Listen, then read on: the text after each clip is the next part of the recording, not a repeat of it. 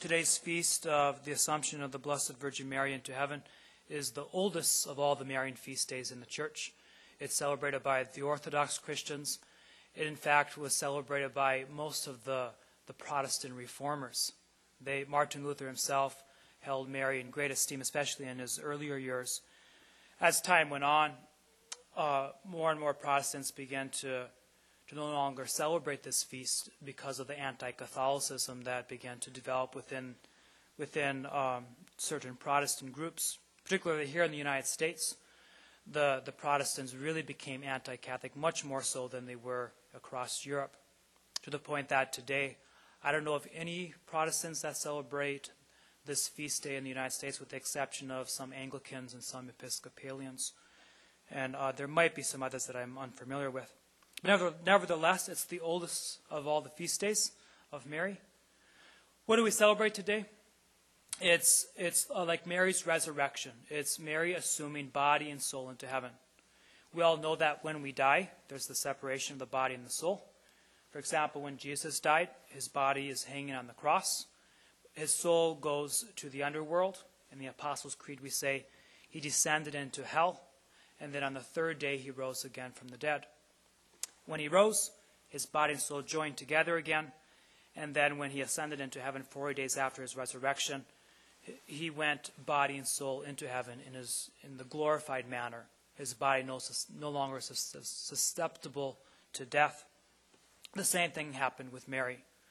That right now, as I'm talking to you, she's in heaven with her body and soul, completely a human being, but yet glorified. No longer death has power over her. It's such a great mystery. How do we know this? I don't know if you read my bulletin article this last Sunday. I talked a bit about it. Can you imagine being one of the early apostles or one of the early disciples? First of all, if you happen to not know Mary and you come to know Jesus, or maybe you even come to know Jesus after he has ascended into heaven, you come to know him through the apostles, through the disciples, people talk to you about Jesus, and then you experience firsthand Jesus' presence in the Holy Eucharist as you come to celebrate Mass. You come to experience it within your life, your whole life begins to change. And then you hear that Jesus' mom is still alive. And you're like, I want to meet her. I want to hear firsthand stories of this woman who raised Jesus from a little boy. And most likely, if you're able, if she's living not far from where you are, most likely you and I would go to meet her and go to see her. And then when she dies, we of course are going to want to come visit her grave, especially if we live close by. No one's ever going to forget where she's buried, ever, because she's so special. And because she's so special, of course, you and I would hand it down to our kids and grandkids and so forth. Till today, we would still know where Mary was buried. We in fact know where she was buried. But what ended up happening is when the disciples came back to visit her at her grave, to visit her remains, they came and she wasn't there. Very similarly, which took place when Mary Magdalene and some of the other apostles came to Jesus' tomb. The stone was rolled back. He's not there. And then they're like, what's going on? And then, of course, Jesus appears to them. And he tells them, well, I told you for 3 years I was going to rise from the dead. And he didn't say it specifically like that, but it's so clear that Jesus told them multiple times he would die and rise. But it's not until they experienced him that they believed it, they came to understand it. So when the same thing happened to Mary, they of course then knew, and they began to celebrate the feast every year, August 15th, her death, but more so her assumption into heaven. I want to mention a few things from our readings. So, in our gospel reading, it's the story of Mary. It's the story of Mary going to visit her cousin Elizabeth. As she goes to visit her cousin, Elizabeth says to her, "Blessed are you among women." Blessed are you among women. And then when Mary responds with her Magnificat, she says, "From this day, all generations will call me blessed. The Almighty has done great things for me." Why are all generations going to call Mary blessed? It's because of what God has done in her. It's not because she's like special all by herself. She's not. But it's because she's so receptive to God's grace towards her. And because she's so receptive to God's grace towards her, she begets the God of the universe. She has Jesus, the Son of God, who saves us. And then, of course, Jesus, who loves her, more than, I think one could say this, he loves her more than any other human being. The fact that she's his mother. He, of course, as the church knows, from history, he raised her to the heights of heaven, to glory. One other point, I don't know if you caught it in our first reading. In our first reading, it began like this. This is from the book of Revelation. It says, God's temple in heaven was open, and the ark of his covenant could be seen in the temple. And then immediately it says, it speaks about this woman clothed with the sun. And you're like, well, what happened to the Ark of the Covenant? It's because Mary is the new Ark of the Covenant. The old Ark of the Covenant that the Israelites had, it was there in the temple, and what was the Ark of the Covenant? It held three things within it. It held the 2 tablets that God had given to Moses, the law, the 10 Commandments.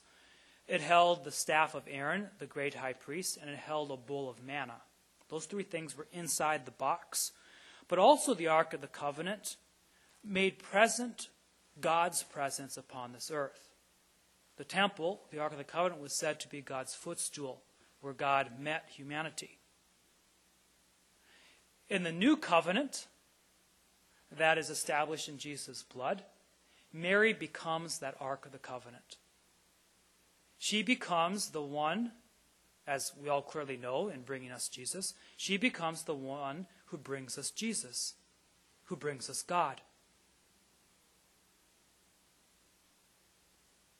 She's so well joined to Jesus, she's so well connected, that the two are one in unity, just like all Christians are, with all those in heaven, all the saints, all the angels. They're in complete unity, in complete communion. The sacrament of the Holy Eucharist, the sacrament of Holy Communion, is to bring that about within us. That already now, before we're in heaven, is to unite us, is to bring us together so that you and I may become even saintly on this earth. But Mary is called the new Ark of the Covenant, and she makes present not the 10 Commandments, but the giver of the law. She makes present not a bowl of manna, bread that lasts for a day, but she makes present the true bread from heaven, the Holy Eucharist. And of course, she doesn't make present a staff of a priest, but she brings us the priest himself, Jesus Christ. I'm going to close with this. Our responsorial psalm says this: the queen stands at your right hand arrayed in gold. It's Psalm 45, and it goes through and it talks about the marriage of the king. As the bride comes on into the palace, to the right of the king is the queen. And in the Jewish culture, it was always the mother who was the queen. It was not the wife, most likely because many of the Judaic kings had multiple wives. And which one are you going to appoint as queen? You only have one mother, so they always chose the mother. On August 22nd, we celebrate the queenship of Mary. As Mary is assumed into heaven, as she is given her rightful place within the Jewish culture, she becomes the queen. Not just the queen of the Jewish people, but she becomes the queen of the whole world, because her son, the king, is the king of the whole world. But what's also interesting, she is raised higher than the angels. In the created world, so of course God is first. Nothing's higher than the Creator, the Holy Trinity, the Father, the Son, and the Holy Spirit. Next comes the angels. After the angels comes humanity. After humanity comes animals. After animals comes, plants. After that comes all inanimate objects. But in God becoming one of us, he raises humanity above the angels. The reason is because in being joined to Christ, we're being joined to God in a way that the angels never can. Because God didn't become an angel. God became a human being. And therefore, when the queen, the mother of the king, is assumed into heaven, she then also is queen of the angels. Regina Caeli. I don't know if you have heard that song. Regina Caeli, laetare, hallelujah. It's an Easter hymn. Regina Caeli means Queen of Heaven, the queen that is above all. So at this Mass, let's pray for two graces. Let's pray for the grace that we may respect Mary just as Jesus does. We may honor her with great love, like her Son does, like the King does, but also that we may grow in holiness, that we may recall that without Mary, we don't have the Mass, we don't have this church, we won't have any of the sacraments. In fact, none of us wouldn't even exist without Mary. And I say that because our ancestors were Christians, and because of their influence, we came about.